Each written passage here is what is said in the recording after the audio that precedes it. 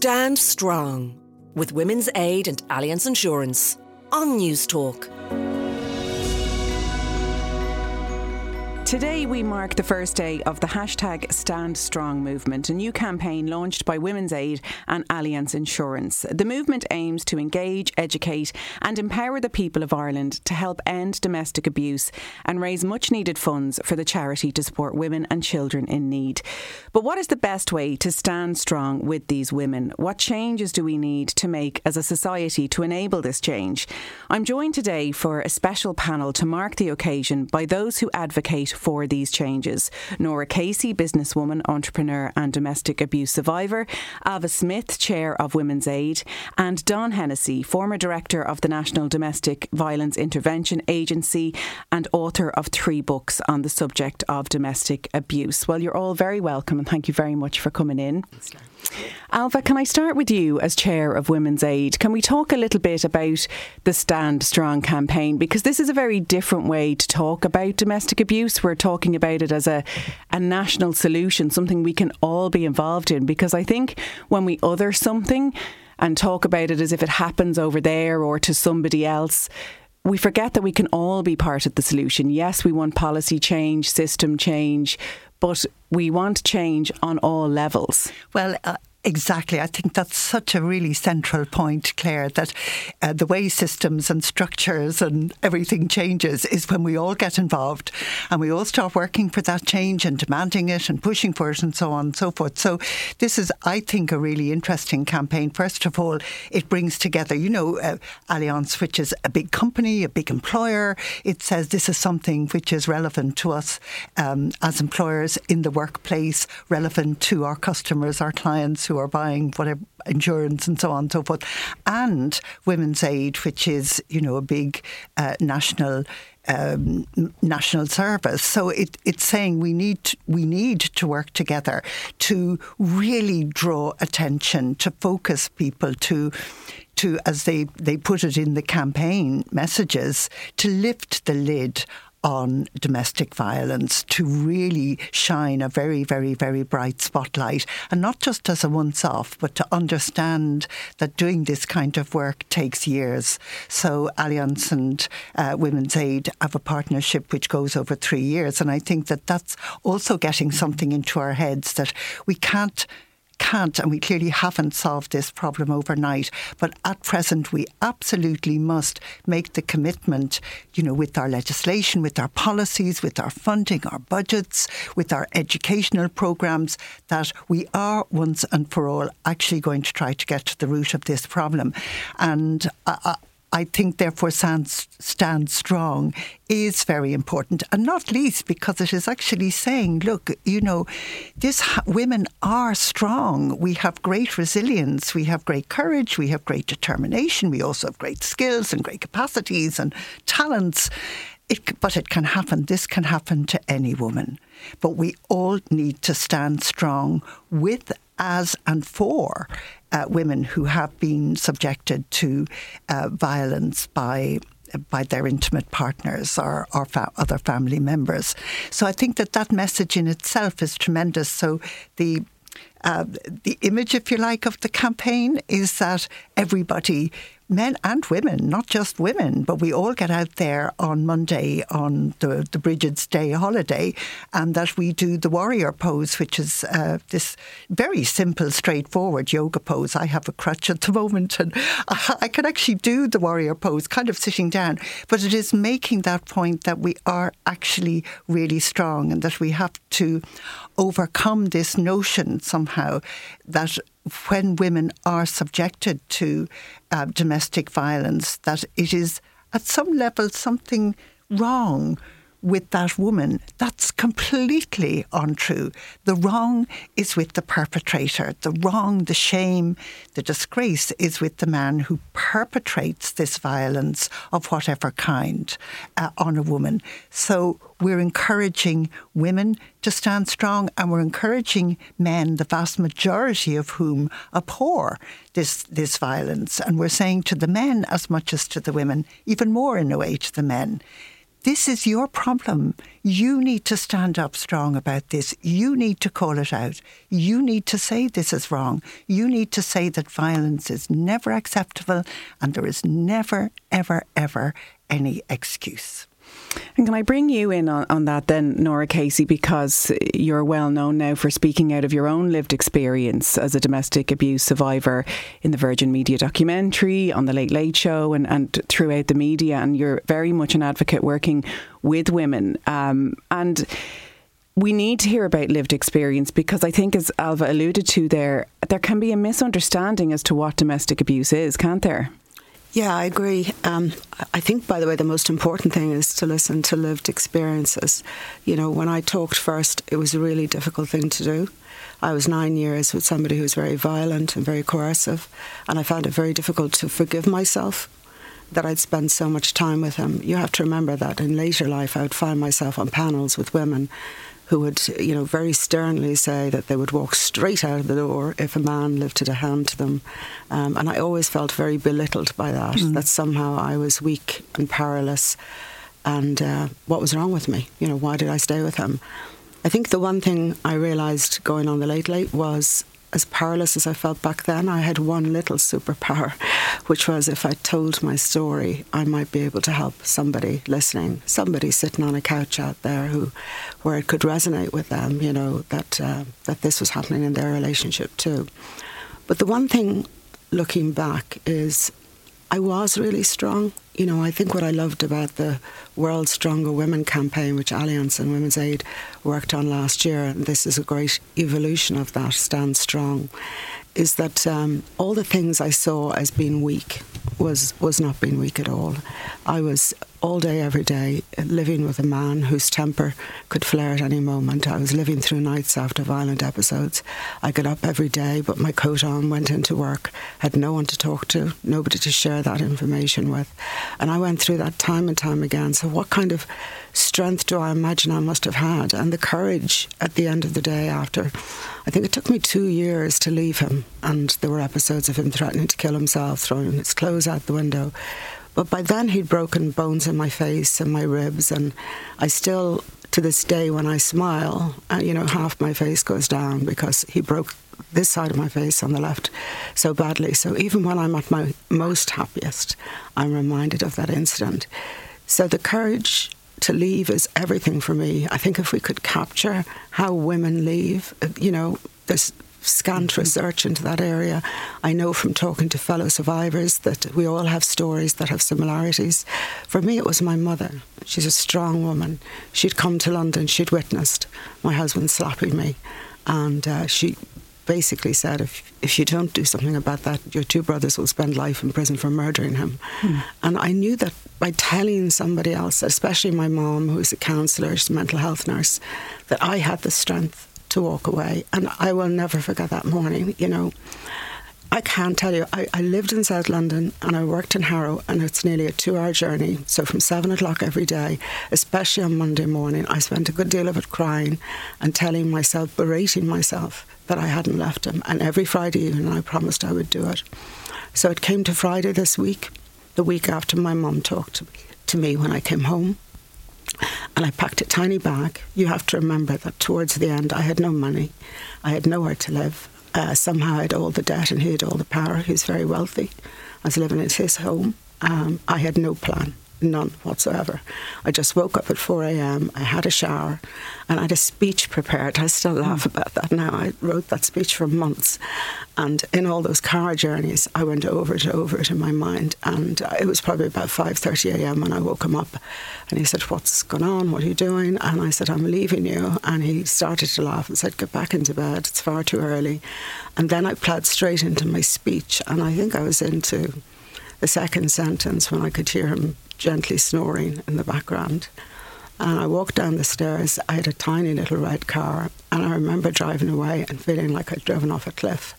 It was the most frightening experience of my life. And I still say to this day, the courage that took was phenomenal. So whenever I look back and think I was weak, I remind myself of that courage. And I spoke to my younger sister for most of the journey. I think I put my coat on backwards. I still had to go in and do a full day's work. And I stayed at the Ibis at Heathrow because it was the cheapest I could find that night. I think it was $39.99. And when I was sitting on the floor, which I felt my whole world was falling apart, I had a tiny bag, I had no belongings, I had no money, I had no savings, I had nowhere to live. There were happy families either side of me through the paper-thin walls, laughing and excited about going on holidays. And the only thing that I kept saying to myself is, don't go back. I was put under tremendous pressure by colleagues of his, and he himself, to go back. He even threatened to take his own life and did try it, and I still didn't go back. So you have to ask yourself that somebody who sets out as a nurse, who's me, doesn't set out to make millions, certainly doesn't aspire to be a dragon in Dragon's Den. But when I drove away that day, I promised myself nobody would ever own me like that again, ever. I wanted to stand on my own 2 feet and be financially independent. And, you know, because I made that big, courageous decision, first I met Richard, the love of my life. And even though he's gone now, I still thank my blessings I found somebody. You know, I didn't actually know what love was with Peter. I assumed that the toxicity of that relationship was love. When I met Richard, I realised what love was. I had my beautiful son, Dara, still my rock. I also went on to own companies. I mean, that's highly unlikely for a young woman from the North Dublin area who went to a Desh school to end up owning multiple companies. And it's often a hard message to say to people who go through really tough times, especially in domestic abuse, that sometimes it changes you and it gives you a new chapter, and you find that strength and resilience stays with you for the rest of your life. And I think if we're going to talk about what needs to change here, we need to stop asking the question, why doesn't she leave, or why didn't you leave? We need to start asking, why are you doing that to that woman? We need to focus on that part and not on why did the victim or the survivor leave. I think it's a really important shift in how we view it. Well, I think it's always, first of all, can I just say that, you know, Nora, I just think that you have been so brave to speak out, and to speak out really so fully and so movingly about that experience, because I think, quite honestly, the majority of people probably don't really understand just how incredibly disempowering and undermining violence, abuse, coercive control are for a woman. That really you can start off as strong as you like, but you will be worn down. And I think, you know, you actually do describe and communicate that, I think, very powerfully. And I think it's really important to understand, because that's part of helping us to understand how it needs to be tackled. And I do think that it's really important for us now to refocus, because we did start off many decades ago now in the 1970s with that key problem of what is the root of men's violence against women, and particularly talking about domestic violence and abuse and control, and saying that it is inequality. It is actually male power. It's what I, as a feminist, used to and still do called patriarchal control of women. But I think at the same time we have to be incredibly careful to say that as we broaden out that question, as we shift our perspective, that at the same time we have to go on ensuring that women who are trying to move from, or who need to move from, very controlling, abusive, dangerous relationships, that for themselves and for their families, it is really important that the protections and the supports and the ways of doing that, as Nora was talking about, that they are fully there in place. So the big European Convention on Violence Against Women says that prevention, which is what we're talking about with the roots, is really important, but so too is protection. Yes. Protection, because we can't ever, and I'm saying that as someone who is not in frontline services, I'm on the board of Women's Aid, but I can see that ensuring that women can know about how they could begin that long, difficult process of leaving an abusive relationship can happen. That's protection, and we need we need good policies, good laws, and we also need We need funding, we need services, we need all of that. And we need it to be prioritised. I want to bring in Dawn Hennessy. Dawn, it's very important that we do get a male voice in this conversation. Often when we have these discussions, there's almost like a defence kicks in of not every man. And this is by no means an anti-men campaign. This is an anti-abuse campaign. Thank you very much for joining us today. I think that's an important part of the conversation, because I think it detracts from what we're actually trying to say when we start getting into this not every man discussion. One of the things that you can be absolutely certain of, Claire, is that the vast majority of men abhor what happens inside the front door of people's houses. The context of the intimacy hides so much of this behaviour that it makes it very difficult for both men and women to access the real behaviours and the real dangers associated with it. So when I hear Nora describing her journey to freedom, it strikes me as very courageous, because she seems to have done it on her own with the help of her mother, but she still had to do it on her own. Whereas what Ailbhe says there is connected to protection, and I'd be very clear that these men are so devious and so far ahead in their thinking of what's going on in the public domain that we all need to work together to protect these people. And morally, that's the position we need to take when we hear somebody is being abused. The old days of saying, oh, well, we believe you and we're very sorry for you, and I think it would be good for you if you did A, B, or C, hasn't worked. As Ailbhe says, we're tackling this problem since the 70s, and only recently during the COVID lockdown we learned very clearly that the problem is endemic in Ireland, and it hasn't got any better over the years. So this Stand Strong movement could be the start of something really new and really big if we begin to tackle the issue of protection.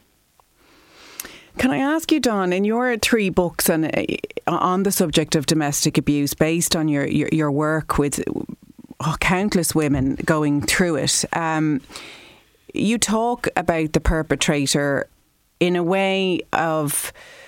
You even compare it yourself in some of the interviews to a paedophile, with the intent, with the grooming. I don't actually compare them, Claire. I actually try to explain that they are more devious than the paedophile, because a paedophile just has to groom a child and groom the child's supports, whereas an adult abuser has to groom an adult, has to persuade her that she is falling in love with this guy and that he is the best thing for her in her life. And that takes a huge amount of skill, but they do that, and the woman becomes enamored at the beginning and then is criticized for some inadequacies, which she's familiar with. It's not something new to her. None of us are perfect. And then she spends the rest of the relationship trying to measure up to the standards that the guy expresses and demands. And that is more skillful than any paedophile. And the question I wanted to ask you on that is, often when we talk about abuse on that level, you know, there are certain cohorts that believe we should treat those perpetrators as ill as well as criminal. Do you believe that that's part of the discussion, that we start to look at why this happens in the first place, as well as punishing and supporting those who are victims of it? The first thing is, most of the perpetrators that I met are quite happy men. They are quite content in living their own lives and using the services of others to improve their own lives. And if that's mental illness, I'm not sure. I don't think it is. I think in some ways we're all capable of making our life easier. But most of us have a conscience which says that would be great for me, but I can't do that because somebody else is going to suffer. So the guys that are perpetrating intimate abuse within an intimate relationship don't have that switch-off mechanism which says, hold on a second, John, you can't do that. So they just think of their own benefits and they have no recognition of the suffering that they're inflicting. Just before we take a break, Nora, I want to give you a chance to speak on that. There is still so much shame and stigma that you alluded to earlier, that it's somehow your fault, which it isn't. And that stops people seeking help, doesn't it? It does. And I think I don't talk too often about this because I find it like quite traumatic, to be honest. And I saw a psychologist after doing your documentary, which was great. I really found it useful. So it's not something I talk about all the time, but I regularly meet women of all ages who grab my hand and tell me about their experiences. Sometimes they feel that because they're going through coercive control, it's not as important. But I know when I was describing my physical scars earlier, they're nothing compared to the psychological scars I have. You know, what Don was just describing, I recognise all of it. I think Peter fell in love with me after 2 or 3 dates, put me on a pedestal, said I was his princess. I had no idea. I was in my early 20s. Didn't have any concept of what love was. I just kept thinking that this was love, that somebody who loves you so much, you know, would say all these wonderful things. And then before long, he was asking me, was I going to wear that dress? Was I comfortable looking like that? If we went out, he would grab my arm if another man came to talk to me. In fact, the first time he hit me, to my shame, I say that now because that is exactly what I felt like up until recently.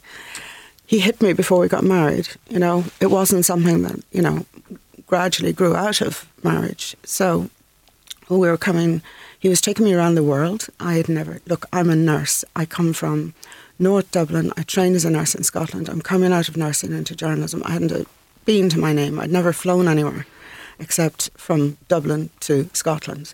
And he wanted to take me to all these exotic places. He had my passport. I, by then, was living in his house because I was in digs in Hammersmith and his house was far more glamorous. And we went for something to eat. And as we were driving up the driveway towards the house, I said something. I don't know what I said, but he slammed his hand on the steering wheel and he screeched to halt. And he very quickly got out his side of the car. And when he came round to my side, he tore the door open, but I still didn't understand what was happening. I thought he was helping me out of the car. And when he pulled me out, he slammed my head on the top of the car really hard. And he just casually walked up to the door and turned the key and walked in and went to bed. And I, to my horror, was constantly saying, what did I do? What did I say? How did I make him do that? I must have triggered something terrible. And as I was sitting on the couch until 4 or 5 in the morning, I was quickly trying to decide what makeup I could use to mask all the bruises on the side of my face. We were a few hours into the flight the next day. By the way, I'm just admitting this straight up. I got up and got dressed. We didn't say one word to each other. We went to Heathrow and we got on that plane. And he was sitting across the aisle from me about a couple of hours after the flight took off, and he put his hand out, and my ear was, you know, cauliflower ear, I can tell you is a real thing, and the whole side of my face was black and blue, and he started to touch it, and I flinched away, and he was crying, uncontrollably crying, and kept saying it was the stress of the holiday, I'll never do that to you again, you know, I can't believe I did this to you. And of course, I wanted to hear those words. I completely believed that somebody who loved me so much would never hit me again. And if I knew then what I know now is if a man hits you once, he's never going to stop.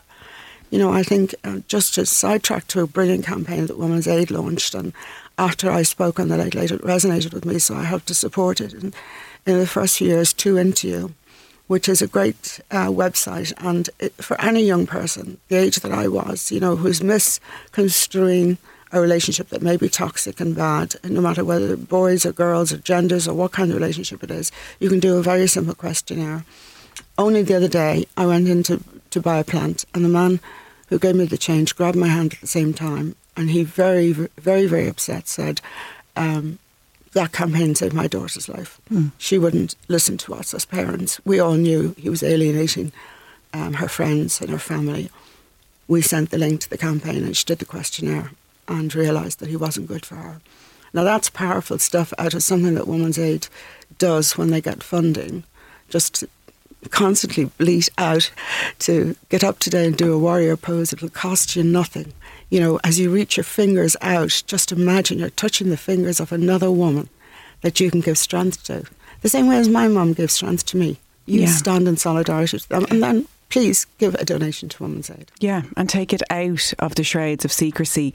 I am going to take a break, but perhaps when we come back we can get into that culture of how we view women and how that may be feeding into this issue and some changes we need to make there. You're listening to News Talk and our Stand Strong panel today in conjunction with Women's Aid and Allianz Insurance.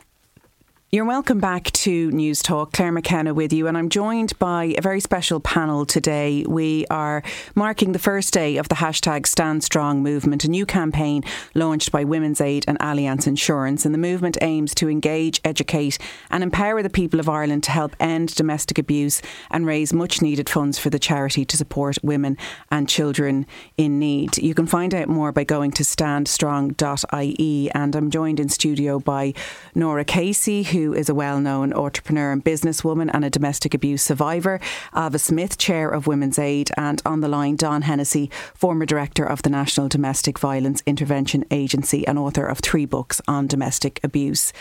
So I was saying before the break that we would get into discussing the cultural changes that need to take place, because we're looking at this on a societal level. And I was listening to a researcher who was talking to Sean Moncrief on the topic this week, and she has researched thousands of cases of murder, of domestic abuse and of the perpetrators. And she was talking about a lot of the red flags. And one of the big issues, she said, was how we view women, and any culture that views women as somebody who needs to be there for a man, that it's their duty, that we own people in a relationship and that relationships are for life, that's a real danger. And I don't think that people will imagine that. I mean, some of the things you said there, Nora, like the first time someone hits you, of course that's a red flag, not in any way alluding to why you wouldn't leave, but they think that's the only indicator. And as you said with the Too Into You campaign, that's widening a little bit. And I think we do still have that patriarchal view of women and their place in society. And I really think it's something we need to start talking about and changing. Yeah, I think I have a boy, he's 24, studying for his master's, and I think every time we talk about young girls and how they should dress, how they should behave, how they should keep themselves safe, how they shouldn't go out into dark lanes, I think it's how we raise our boys, not how we raise our girls. That was really important. There's no part of him that doesn't respect women, having me as a mother.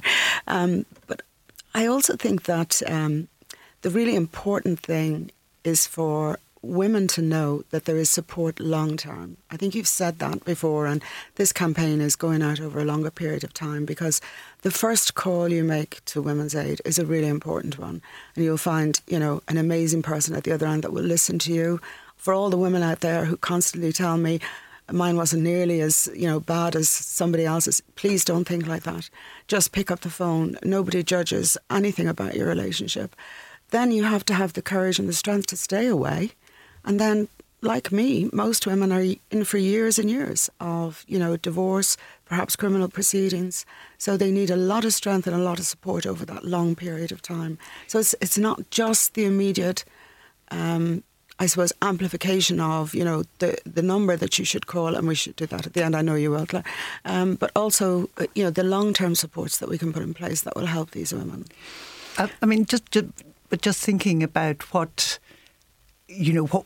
needs to change, and in a way what has changed. I think of course it is extremely important that the ways in which young boys are raised to think about girls is very, very key. And I think that there is a lot of work still to be done. Obviously, I know, and you are one, women all over the country, all over the world, basically, are seeking to raise their boys as good boys who have real respect for other people, all people, women and men, and particularly women. But there is huge competing pressure coming from a culture which has remained really very pro-male, pro-masculinist, that sense that men have of somehow being entitled to have power over women. That has not really been we have not dislodged that. We really have not shifted that significantly. So when in Women's Aid and in other violence services, when we actually talk about the importance of equality, of gender equality, equality between women and men as being a bedrock of overcoming violence against women and girls, that is really very, very, very important, because one of the problems is that girls can actually, if you like, they take on that image that young boys and young men and older men have of them. We see ourselves in that way. There's not enough countering that. There's not enough that is coming to say, no, you really are strong, which is actually precisely why the Allianz campaign is about strength and the strength of women. It is because it is just too easy. It is just that sense that women are, in some sense, inferior to men is still embedded in our culture. I mean, that is something that we have been fighting for decades and decades and decades. And it has to start, I think, with the work that we do with boys, the work that starts at home and that is there from kindergarten and infants, young infants and baby class. I agree with you. Primary school throughout. But I mean, you just look at those images of masculinity that boys are growing up with. I mean, they're often they're tough. They are in themselves very violent kinds of images. They're also very arrogant. I'm thinking of certain sports, by no means all, where arrogance is considered to be an actual strength, to be a power. We look at who actually rules the world, who is in charge of the vast majority of what actually happens in the world. Yeah, and even some of the innocuous questions, like you can have two female world leaders and the comments will be on what shoes they're wearing or what clothes they're wearing, and even seemingly innocuous things like that. But I work a lot with the Shona Project to go into schools and empower school-going girls through education. And its director, Tammy Darcy, was talking to me about some of their research. And even though we've started to talk so much more about equality, about gender roles and what they mean, and doing away with a lot of the stereotyping, and consent is far bigger on the table than it ever was when I was growing up. At the same time, she says school-going girls in surveys that they have asked have said that many of them feel like moving targets, that there are discussions about taking their virginity on WhatsApp groups by boys. And, she feels that people aren't talking to boys the way we are talking to girls. Don, can I ask you as the male voice on that, what your thoughts are there? Well, I would totally agree with you. It is a man's problem. And it also is promoted by, I suppose, groups of men when they get together. These are the discussions they have about young girls and women in terms of their sexual priority. And really, fundamentally, it comes down to the level of consent that the woman is entitled to have in a relationship. If she has authority in the bedroom, then she'll cope with the rest of her day. But if her expectation is that once she goes to bed, she has no standing, she has no humanity, and that this man will have his needs met in whatever way he wants to, that really leaves her in a very secondary position in the relationship. But that also, I absolutely agree, Don, and I think that that really all comes from this sense in which boys still, whether they articulate it to themselves in this way or not, is not really the point. There is still that profound belief that they have more power and that they are entitled to have that power.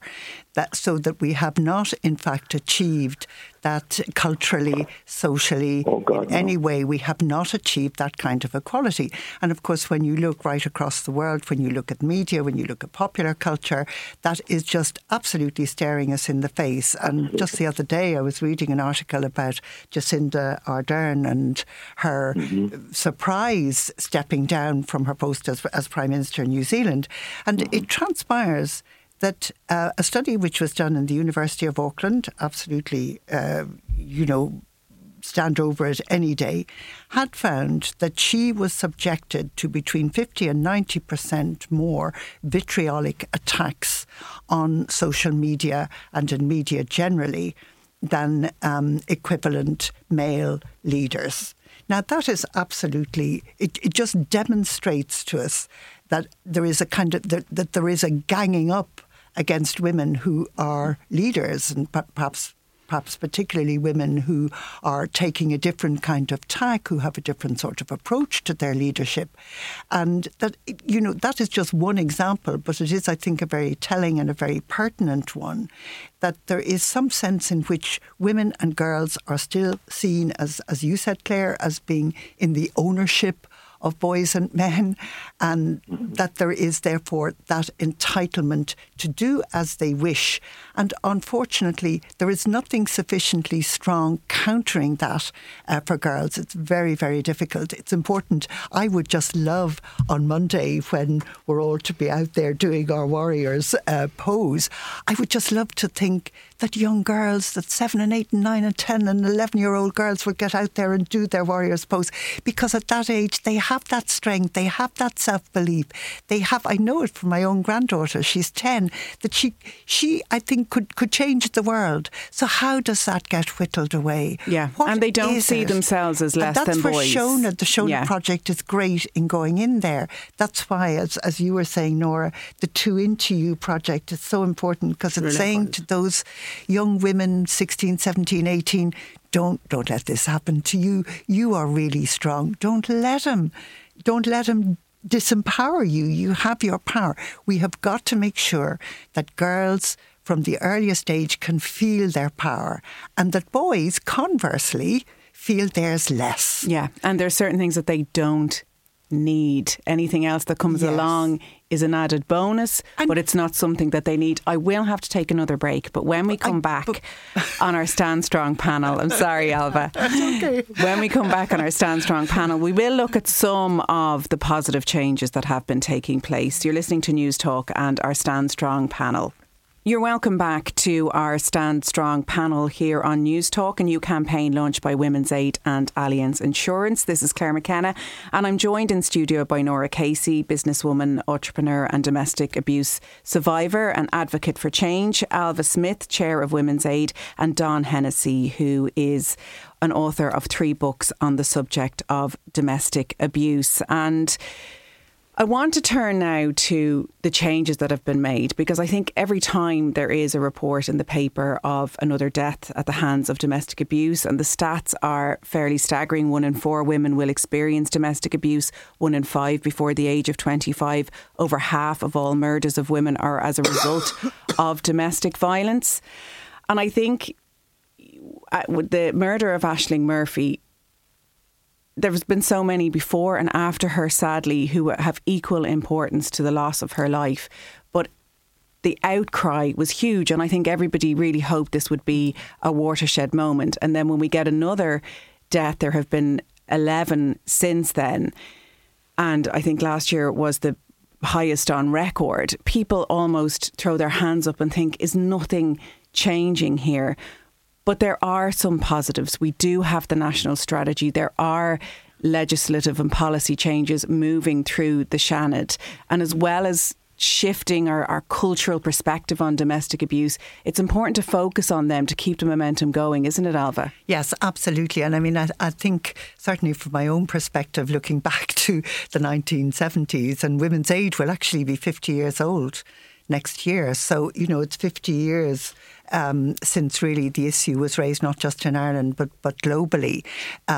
We can sometimes think nothing has changed. And I think that is actually partly because while a great deal has actually changed, that it is now that the extent, the level, the nature of that violence against women and girls is really coming up to the surface, coming more to public attention. Yeah.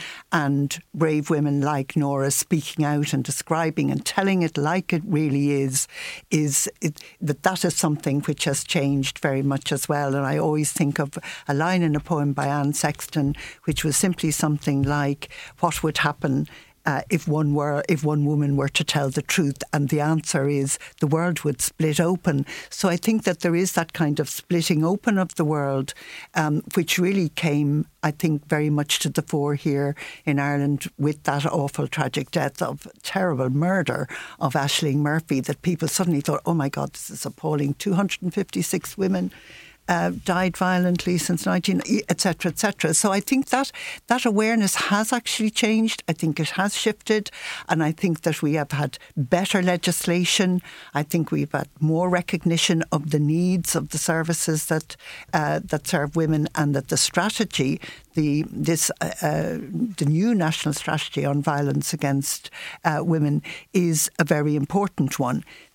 Of course, the proof of that will, as always, be in the implementation of the strategy and in the amount of funding which government, whichever government is in power, whichever, is prepared to put behind that strategy. Because the truth of the matter is that Allianz and Women's Aid working together in partnership is to raise funds, is to raise money to actually be able to provide the breadth of services that women need. That is not happening yet anything like sufficiently at state level.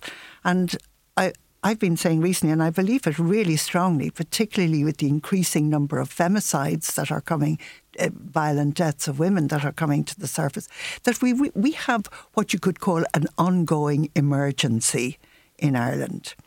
And we have violence against women at crisis levels. A crisis is something you expect lasts for, I don't know, a month, a year, like COVID, maybe 2 years, whatever it is. You don't expect it to last all the time.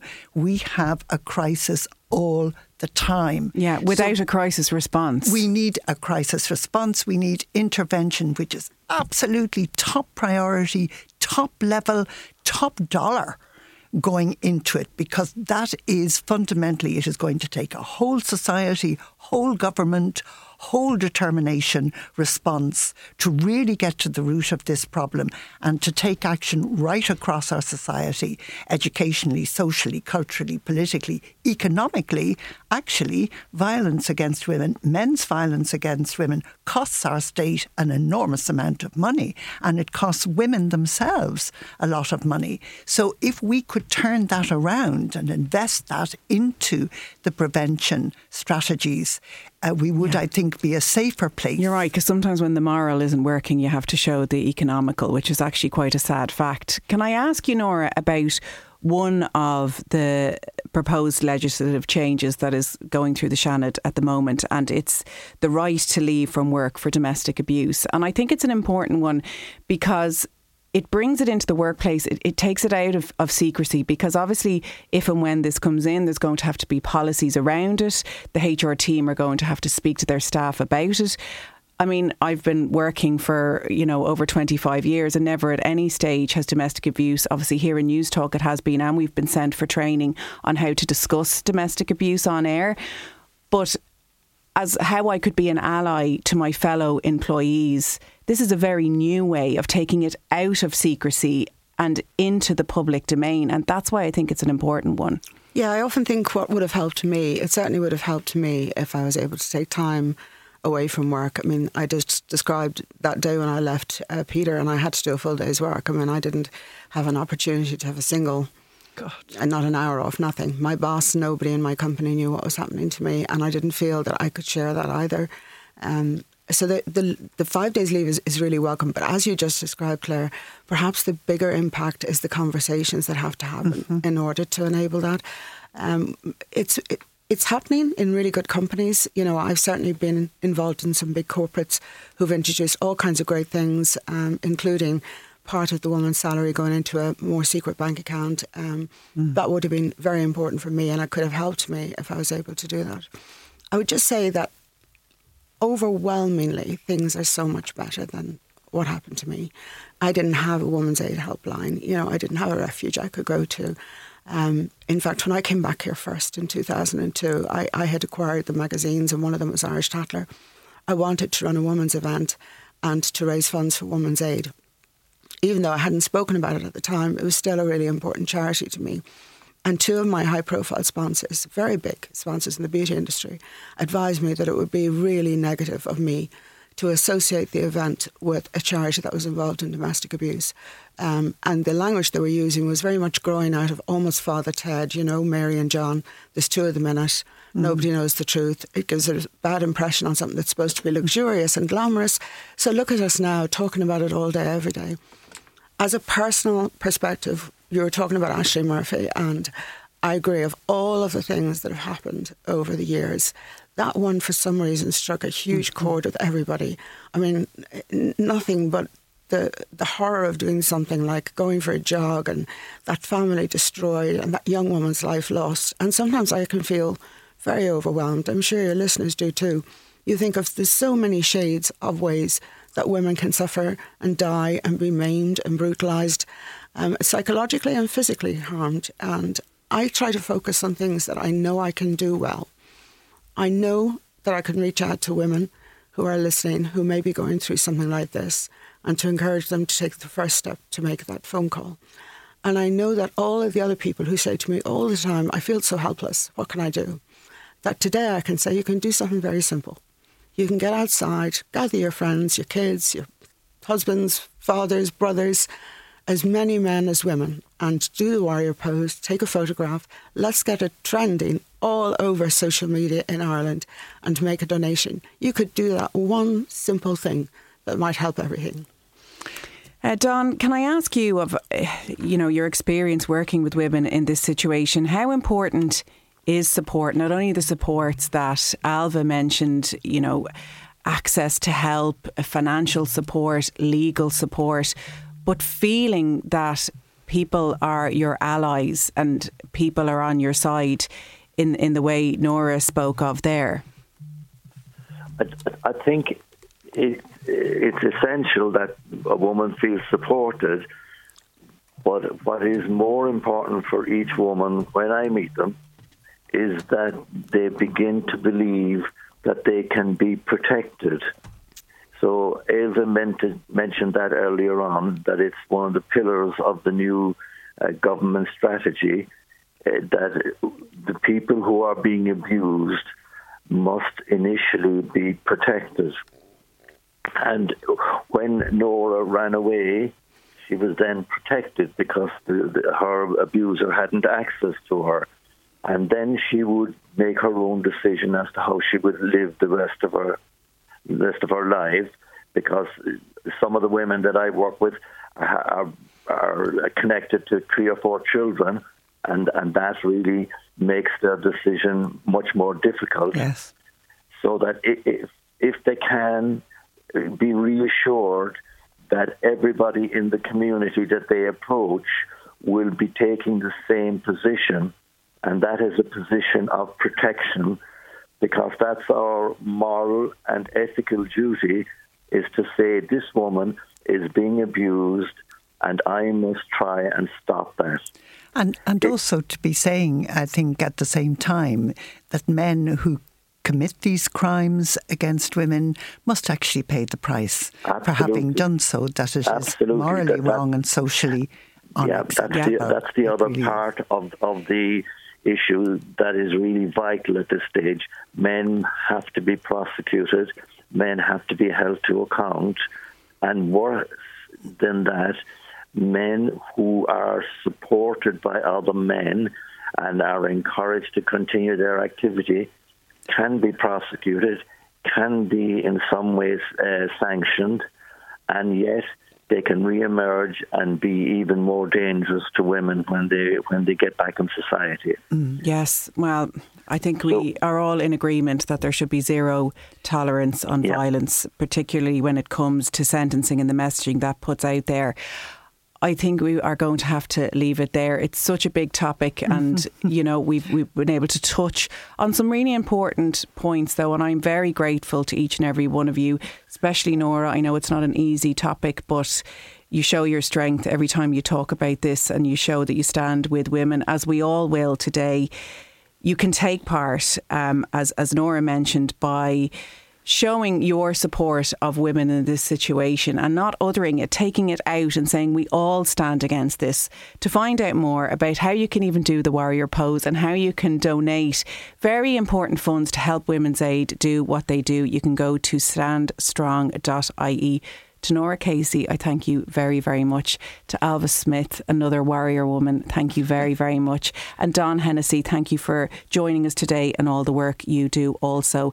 And thank you very much to you for listening. If you have been affected by anything that we have discussed today, Women's Aid do have a free phone helpline, 1800 341 900, 1800 341 900.